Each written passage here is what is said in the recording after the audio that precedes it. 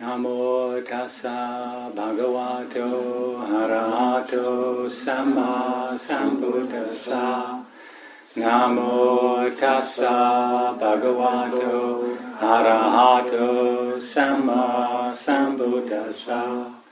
Namo tassa bhagavato arahato samma sambuddhassa. Homage to the Buddha, the blessed, noble, and fully self-awakened one. So it's New Year tomorrow, and traditionally we look back over the past year, give ourselves a good kicking, and then try and make a resolution for a better year to come. So there are sort of various areas that we can reflect on, social, economic, and so on.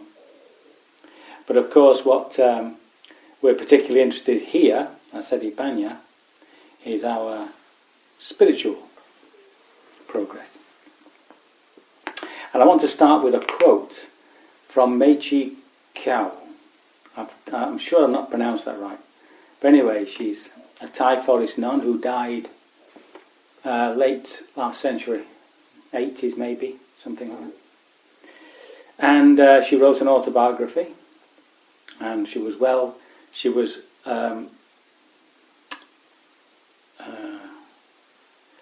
acknowledged as an arahant, fully self-awakened. Not self-awakened, fully awakened. And this is one of the core quotes from her autobiography. Body, mind and essence are all distinct and separate realities. Absolutely everything is known. Earth, water, fire and wind.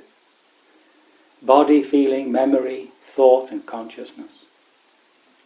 Sound, sight, smells, taste, touches and emotions. Anger, greed and delusion, all are known. I know them all as they exist, in their own natural states. But no matter how much I am exposed to them, I am unable to detect even an instant when they have power, any power, over my heart. They arise and cease, they are forever changing, but the presence that knows them never changes for an instant. It is forever unborn and undying. This is the end of all suffering. I shall read that again. I think it's worth reading a few times, actually. Body, mind and essence are all distinct and separate realities. Absolutely everything is known. Earth, water, fire and wind. Body, feeling, memory, thought and consciousness. Sounds, sight, smells, tastes, touches and emotions. Anger, greed and delusion, all are known. I know them all as they exist, in their own natural states. But no matter how much I'm exposed to them, I'm unable to detect even an instant when they have any power over my heart. They arise and cease, they are forever changing, but the presence that knows them never changes for an instant. It is forever unborn and undying. This is the end of all suffering. So now we have to unpack this so that we can use it as a guide to our own practice. First of all, she says, body, mind and essence are all distinct and separate realities. So now when the Buddha finally sat under that tree, he was driven by the question about suffering, which up until then he had tried to answer through achieving happiness. And in those days there were two methodologies. One was either through the practice of jhana, these absorptions, which produce ecstatic states of mind. I'm sure all of you have touched upon these states. But unfortunately they arise and pass away. That's what he discovered. Even though teachers of his time would have said that this is the highest and there's nowhere beyond it. And the other way was self-mortification. And the idea there was to liberate the soul, the eternal soul, from the body being a manifestation of attachment to this form, this realm. So one went into mortification exercise, one gave up the world, but gave up the world in a sense that was to destroy the body.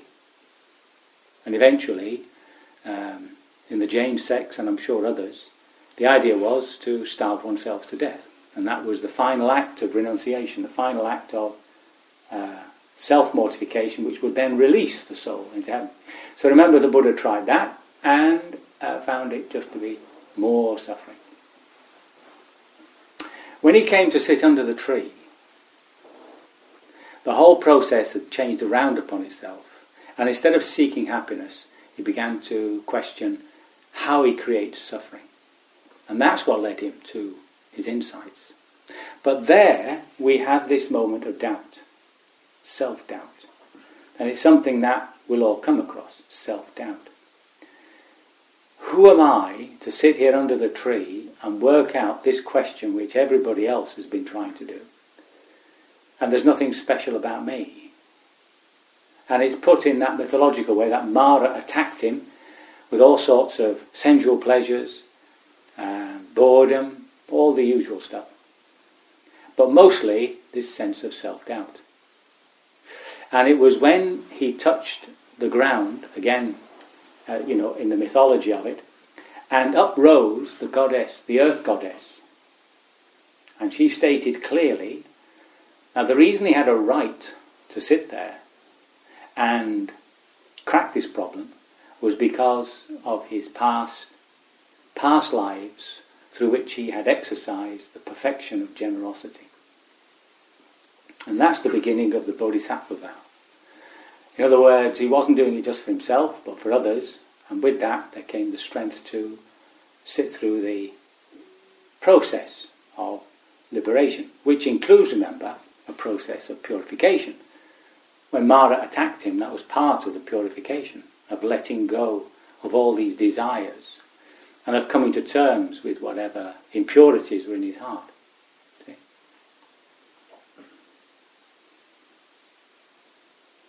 In our tradition, Theravada tradition, the Bodhisattva vow is one who determines to become a fully self-awakened Buddha in order to liberate others.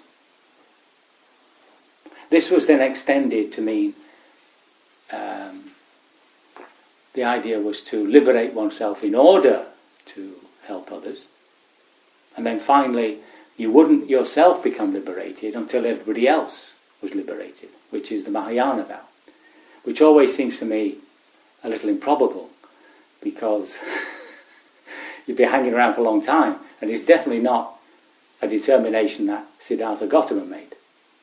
So I think it's best just to get on with it and become liberated with the intention that you will share it to others. And it's impossible not to. It's impossible to follow the path and not cultivate generosity. See? So when he sits under this tree, again we have it in the mythology that he broke through the delusion. And 3 knowledges came to him.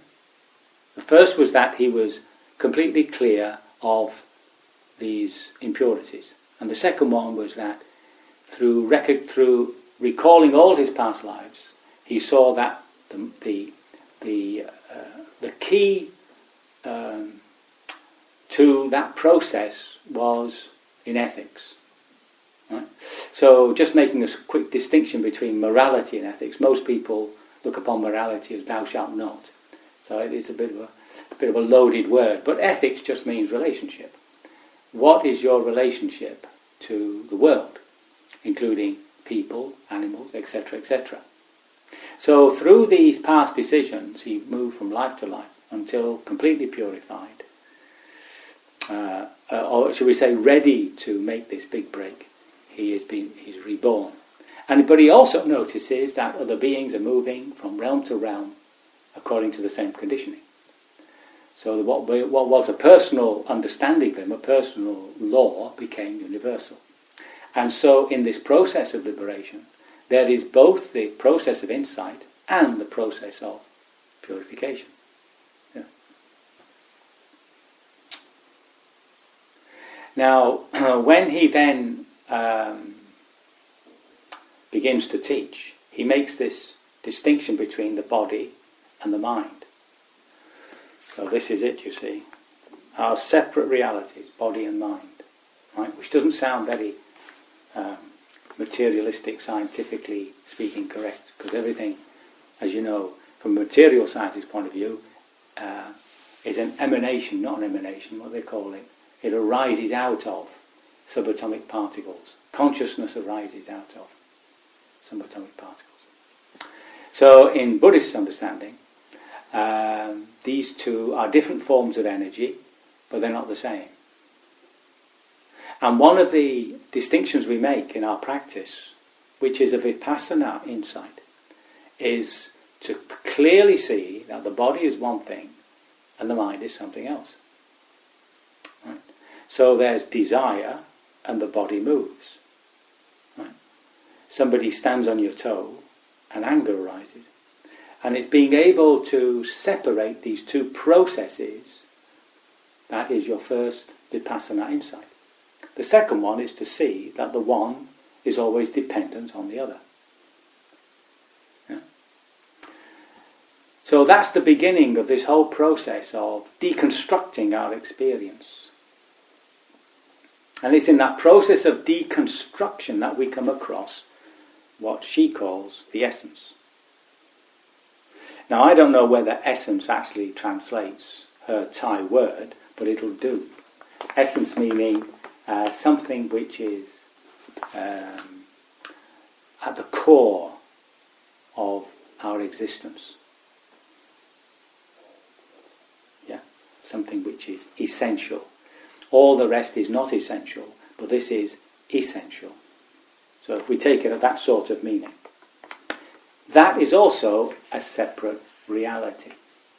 And in, again, later Buddhist understanding, this the Bodhidhamma, they would talk about conventional realities, which is the body and mind, and ultimate reality, which is Nibbana. In the Buddha's own way of expressing things, he was much more interested in the experience of Nibbana. He was much more careful not to move into the area of, well, what is it that experiences Nibbana? It was more the sense of experiencing it and then a person deciding what its qualities were. In later Buddhism, the accent changed. It changed to, well, if there is this Nibbana, something must know it. And so we get words coming up such as Buddha nature. Okay? Sort of a change of accent. So that was the first thing in our practice, in the Vipassana practice, which comes down to us through the dependent origination. So this is the psychology that the Buddha teaches as to how we cause suffering for ourselves. And right there, he's stating that there's two different realities, nama, rupa. Okay? Then she goes on to say, everything is absolutely known. Now, when we talk about, when she says that, it's only what arises in consciousness at this present moment is known, meaning understood. Right? It's not a case of just knowing it like it's there, like there are lights in the ceiling. It's a case of understanding what lights are. So in this sense, absolutely everything is understood. Absolutely everything is understood, not in themselves in a scientific way, but understood from a spiritual angle as to what they are in relationship to this essence. Right? That's what's being understood. So this process that we're going through of deconstructing our experience, which means just unpacking it, just separating the bits, just seeing how it all coheses, how it all comes together into this experience of being a human being, that whole process leads us to discovering this essence. Right? The delusion lies in thinking that we are this process, that we are this human being with body and mind. Right? In other words, the whole of the spiritual life sort of ranges around a crisis of identity. The who am I or what am I is the fundamental question beneath all spirituality. It's a question of who am I? Or perhaps a little bit more accurate, what am I? Then she describes the body. So the body is earth, water, fire and wind. Not wind in the sense of flatulence, but wind in the sense of motion. So here we have these 4 characteristics. Now, this is where the separation of the body and mind become more obvious to us. When we talk about the body, we're normally talking about something physical, something that we can feel and touch, like my hand. But when I ask what is it that I know about my hand, you see, rather than what I think I know about my hand, then we become to realize that actually what we know about the hand is only possible through the mind. So, blood, for instance, there's blood coursing through my hand. See, I don't feel it. It's creating a certain colour of pink and red and all that. But I'm not aware of it. And I'd only be aware of my bones when I knock them. So, when we're talking about the body in Buddhism, yes, there is a physical body, but it's how the mind experiences the body, which is where the problem lies. Okay? And the mind experiences the body at a feeling level through these 4 characteristics. It's either through some form of heat, through some form of movement, some form of pressure or heaviness, lightness, or some form of cohesion, stickiness. Yeah? And all of the senses have some combination of those 4. So seeing, for instance, would be mainly fire. Hearing is definitely at the point where the sound comes into the ear is pressure. Right? Remember, everything else is interpreted within the brain-mind complex. But actually there, at the eardrum, all there is are pressure waves. At a more subtle level, we have sense of smell and tasting. But when we get down to that, you'll see that it's some form of these 4 characteristics.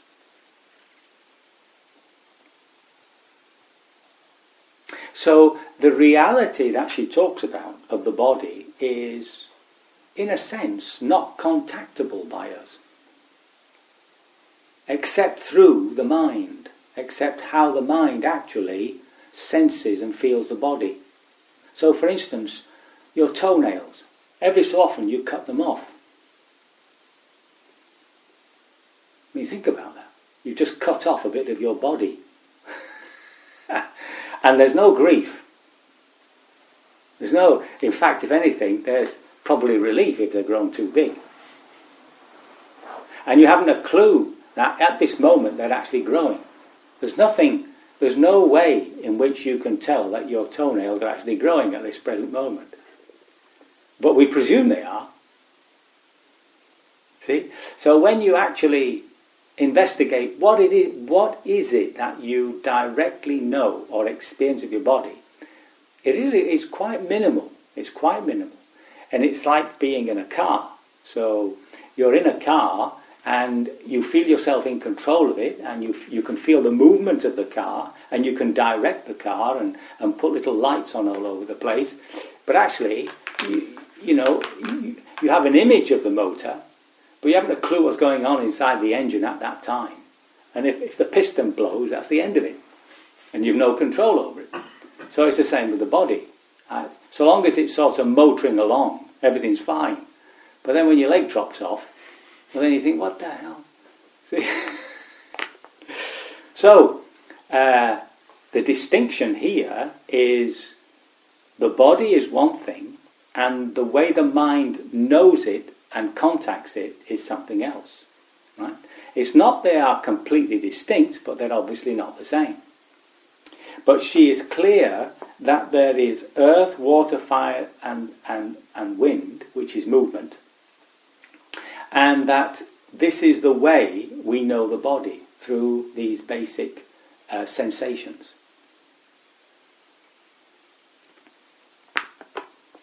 Then she uses a different form of categories, which are the khandhas, the 5 aggregates: the body, feeling, memory, thought, and consciousness. So here now the Buddha is deconstructing the mind itself. So we've talked about the body and how the mind contacts the body. Feeling are those sensations in your body which are caused both by the body, such as when you stub your toe and it hurts, and those feelings that are coming from the mind, emotional states. Those are your feelings. They're all feelings, even though we might have different words for them, like sensations, feelings, emotions, and all that. Actually, they're all just feeling. And the fact is that they're either pleasant or unpleasant. Even neutral ones, when we go close to them and really investigate, you'll see that they side on to either being ever so slightly unpleasant or ever so slightly pleasant. That's our feeling life. Memory, it's interesting that she translates, or the word sanya is being translated as memory, because the direct translation normally is perception. But of course, our perceptions are like photocopies in our minds of things that we've experienced. And these photocopies grow the more that we experience the similar sort of event. So the more I eat apples, the more my idea of an apple grows, depending on all my experiences with apples. So what might begin initially as a simple perception then becomes a concrete concept of what an apple is. So I can distinguish between an apple and a pear. All that becomes your memory. It also includes all your words, all your understanding about various abstract concepts, art, freedom, democracy, all that sort of stuff. All that becomes part of your memory bank. And words are a way of holding that understanding for us. So when we say a word like Buddhism, it comes up with a whole presumed set of understandings that we've conjured up for ourselves through our reading, etc., etc. Now here it's translated as thought, but that isn't really a good translation for sankhara. Sankhara are those habits that we've created through acts of will. And there's a very clear understanding as to why the Buddha has deconstructed our experience in this way. Right? There are other ways of deconstructing a human experience, such as Freud with his superego, his ego, and his id. Right? There are different ways of looking at a human being. But this way is a way which is meant to help us liberate ourselves from suffering. And this particular sankhara are where we actually have the power to change our relationships to the world, this ethics. The ethics is within these sankharas. And every time we've had an intention which is wholesome and we have empowered it into a good continuous habit, we're creating these conditionings, volitional conditionings. Right?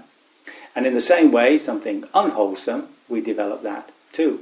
And what we discover is, by recognizing something as unwholesome and allowing the power of that desire to arise and manifest as desire, not indulging it through our thoughts, through our language and through our deeds, allows that energy to exhaust itself, and we undermine that particular habit. Eventually, it should be completely destroyed. And in the same way, when we see something wholesome and we actually empower it, it grows, and the mind is illimitable. When we talk about these four great attitudes, you might say, compassion, love, compassion, joy, and peace, these are known as illimitable because the growth of the mind is indefinite. It's not limited by space.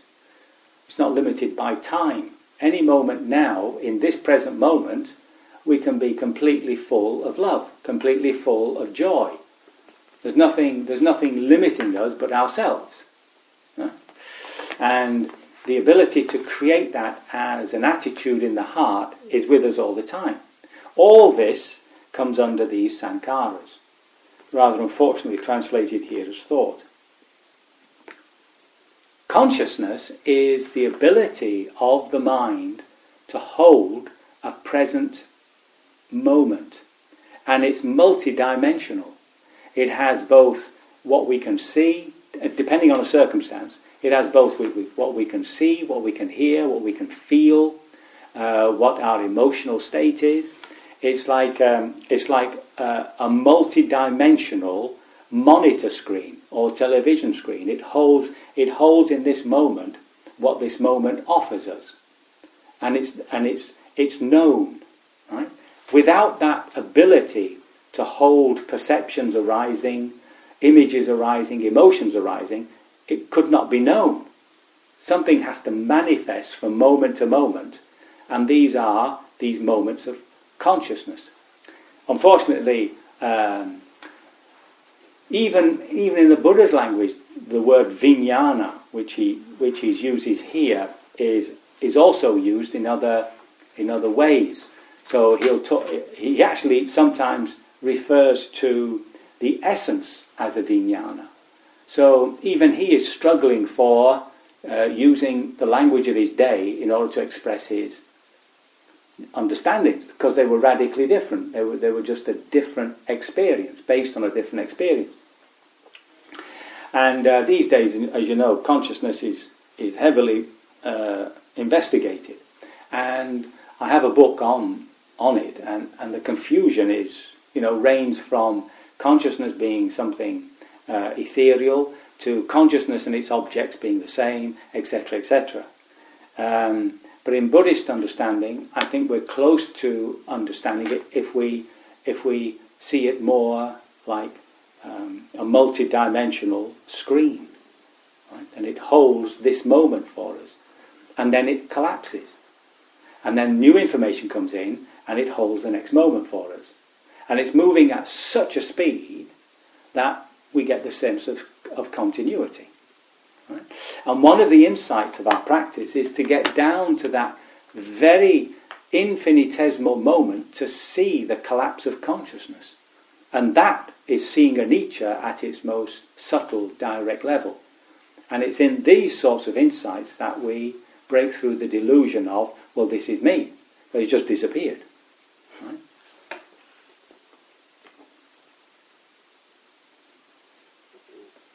The next section, she talks of sounds, sights, smells, tastes, touches, and emotions.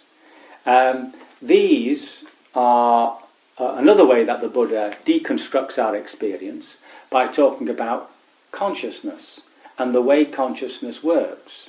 And he points out that the various senses that we've got can't be mixed. You can't smell through your eyes, right? And you can't see through your ears. So each consciousness is a specific avenue of experience. And again, if we are to understand the Bodhidhamma, it's this whole process is happening in minute little pixels, you might say, picking up on all these little bits of information coming in from all the senses, which are held just long enough in consciousness for it to be known. But it's another way of deconstructing our experience. Right, so we say in the dependent origination, it's the salayatana, it's the six spheres of experience, ayatana. And this word again he uses to describe nibbana. It is an ayatana. It is a sphere of experience which is nothing, which has no connection with these 6 spheres of experience. The 6th one, of course, being the mind. Here, translated by emotions, which is a bit odd. I don't know who translated this, but it's normally just put as the mind, right? So remember, when sensations come in, they come in as just raw information, and it's the internal processes of the mind that's actually creating something that we recognize and acknowledge. Yeah?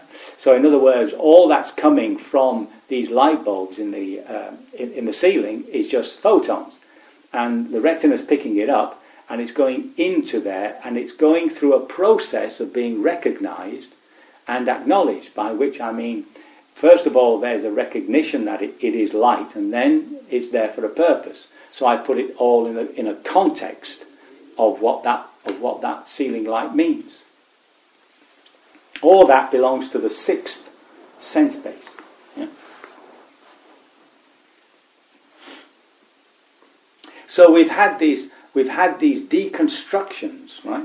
First of all, of the body, of more accurately how the mind experiences the body, earth, water, fire, and wind. We've had a deconstruction by way of the different kanda, the different heaps, right? Just like a heap of sand, right? They're all little bits, but they're separate heaps. The body itself, feelings, the memory, perceptions, concepts, mental, these volitional conditionings, our habits, and consciousness. And now we've had this other way of looking at the human being, which is through the ayatana, through these spheres of experience. Okay? So she's listed those for us, right? There's a whole load of, Buddhist teachings around them. Then she says, anger, greed, and delusion. So now here we're talking about an arahat. Anger, greed, and delusion. So now this presents us with a question. How is it that an arahat can still have anger, greed, and delusion arise? Well, it might be that she's here perhaps talking about what she sees in other people. I can't imagine that she is deluded, because the whole process of becoming fully liberated is the undermining and complete destruction of the delusion of who I am. Right? But on the other hand, there can be traces, or should we say there can be traces of how delusion manifests in the mind itself, left over. And going back to the Buddha's own experience, after he was fully liberated, Mara still tempted him. Mara sent his 3 daughters, which were sensual desire, sexual desire, and boredom. And they hunted him down, it seems, for 7 years. And it was only after 7 years that they said to Mara that Mara gave up. And what Mara says is, the Buddha sees me. The Buddha sees me. And at that point, that those temptations came to an end. Now, without going into all the, into a different way of looking at this process of what we call entering the path and fruit. The stream entrant, the once returner, the non-returner, and finally the one who's fully liberated. What we get from that particular story, which again is put mythologically, is that even after he was fully liberated, the Buddha still went through a further purification process to finally banish the consequences of his past delusion. So it may be that this is what Chee is actually referring to. Chee means none. But the thing is, and this is the point, all are known, meaning all are understood. And I know them all as they exist. In other words, she's quite clear as to what they are. They fall into one of these categories. She's no longer deluded by any of it. And they're all in their own natural states, meaning this is the way samsara is, this is the way the world is. Right? So she knows that, she's very clear about it. Now, then she says, no matter how much I'm exposed to them, I'm unable to detect even an instant when they have any power over my heart. Now, the word heart here is translating the word chitta, which translates as mind normally. But here, over my heart, is the chitta of nibbana. So again, this is one of those words that the Buddha has to play around with because there just isn't the language for it. So just as he uses vijnana, consciousness, also to refer to the nibbanic consciousness, he uses chitta. And in that victory verse that we chant every morning, he says, chittang asankatang, the chitta which is non-conditioned. So in other words, this isn't the consciousness that we've been talking about, this screen that holds something. This is something other than. And all these things that are happening within this screen of consciousness never touch that essence. Remember, that's the other word she uses, essence, which she calls here, the heart. They arise and cease. They are forever changing, but the presence that knows them never changes for an instant. So again, she's using a different word to point to this nibbana, the sense of presence. Now, in your meditation, when you are the observer, when you are the feeler, the one who knows, when you feel yourself to be quite separate from sensations in the body, from feelings and emotions in the heart, from your thoughts and images, when you get that sense of true separation and you experience yourself as the one who knows, that is the sense of presence. But remember, that's not the end point. That's also a delusion because we're aware of it. Right? If you're aware of something, you can't be it. The perceiver can't be the perceived. It's very simple. But when you get to that point, sometimes in your meditation, afterwards reflect upon it. Because that's what she's referring to. But the presence that knows them never changes for an instant. It is forever unborn and undying. This is the end of all suffering. So there we have it. Here we have here we have somebody not born 2,500 years ago. Here we have somebody of our own lifetime who is actually stating that she became fully liberated. This is the end of all suffering, right? So it's important to understand that it's possible. That it isn't something mythical that only belongs to some sort of past age, some sort of Shangri-La. That it's up to us really. It's within our grasp to at least move directly towards that sort of goal. And it should, and although it demands a certain effort, it demands a certain, that we pass through periods which are difficult and all that. The fact of that purification is that it always gives you a gift at the end, because it's like getting over an illness. If you've got an illness, no matter whether it's just a simple cold or something quite serious, when it's gone, there is that sense of relief and a release from it. So it's the same with all these agitations and turbulences that are within us. When we see them passing, when we see that they're actually not so strong, that they don't control us as much as they used to do, that they don't last as long, when we reflect on that over time, there comes to us a sense of relief, a sense of being slowly released from our own suffering. Yeah. So this is an opportunity, really. See, tomorrow, when we have time to reflect and whatnot. And on the day itself, New Year's Day, when we go up to the stupa and put our resolutions, we burn our resolutions as offerings, burnt offerings. It's just an opportunity to really make that commitment. And remember that vows last as long as you say them, right? Even a minute after you've made the vow, the strength of the vow begins to disappear. So it's not as though you say, right, well, this year I'm going to practice 2 hours every morning. You've got to say every morning, and you've got to keep yourself at it until it becomes habitual. Even when it's habitual, there's always the danger of fallback. So the New Year's resolution is to be repeated day after day after day after day. And that's the way it has an effect on us.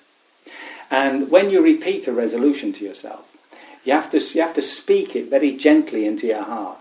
And you have to keep saying it and keep saying it and keep saying it until you feel a sort of digestion. You can almost feel it. There's a physical change in the heart. I don't mean the physical heart. I mean the centre of your chest where the heart chakra is. And you can almost feel it being digested. That's when it's beginning to get a hold on you. See? And that's the point, that's the real purpose of repetitive prayer or repetitive well-wishings. You see? You have to keep saying these things into the heart, you see? And then very slowly you can feel that it's actually beginning to have an effect. Then it begins to manifest through what you think and what you say and what you do, and in that way the feedback comes back to the heart and reinforces that resolution. And it does even more so when you see the benefits of it. I can only hope my words have been of some assistance, that you are not thrown into deeper confusion, but that you feel that some clarification has taken part, and that through your eternal devotion to the practice, you will be liberated from all suffering sooner rather than later. Thank you for listening. To learn how you can support the teachers and Dharma Seed, please visit dharmaseed.org/donate.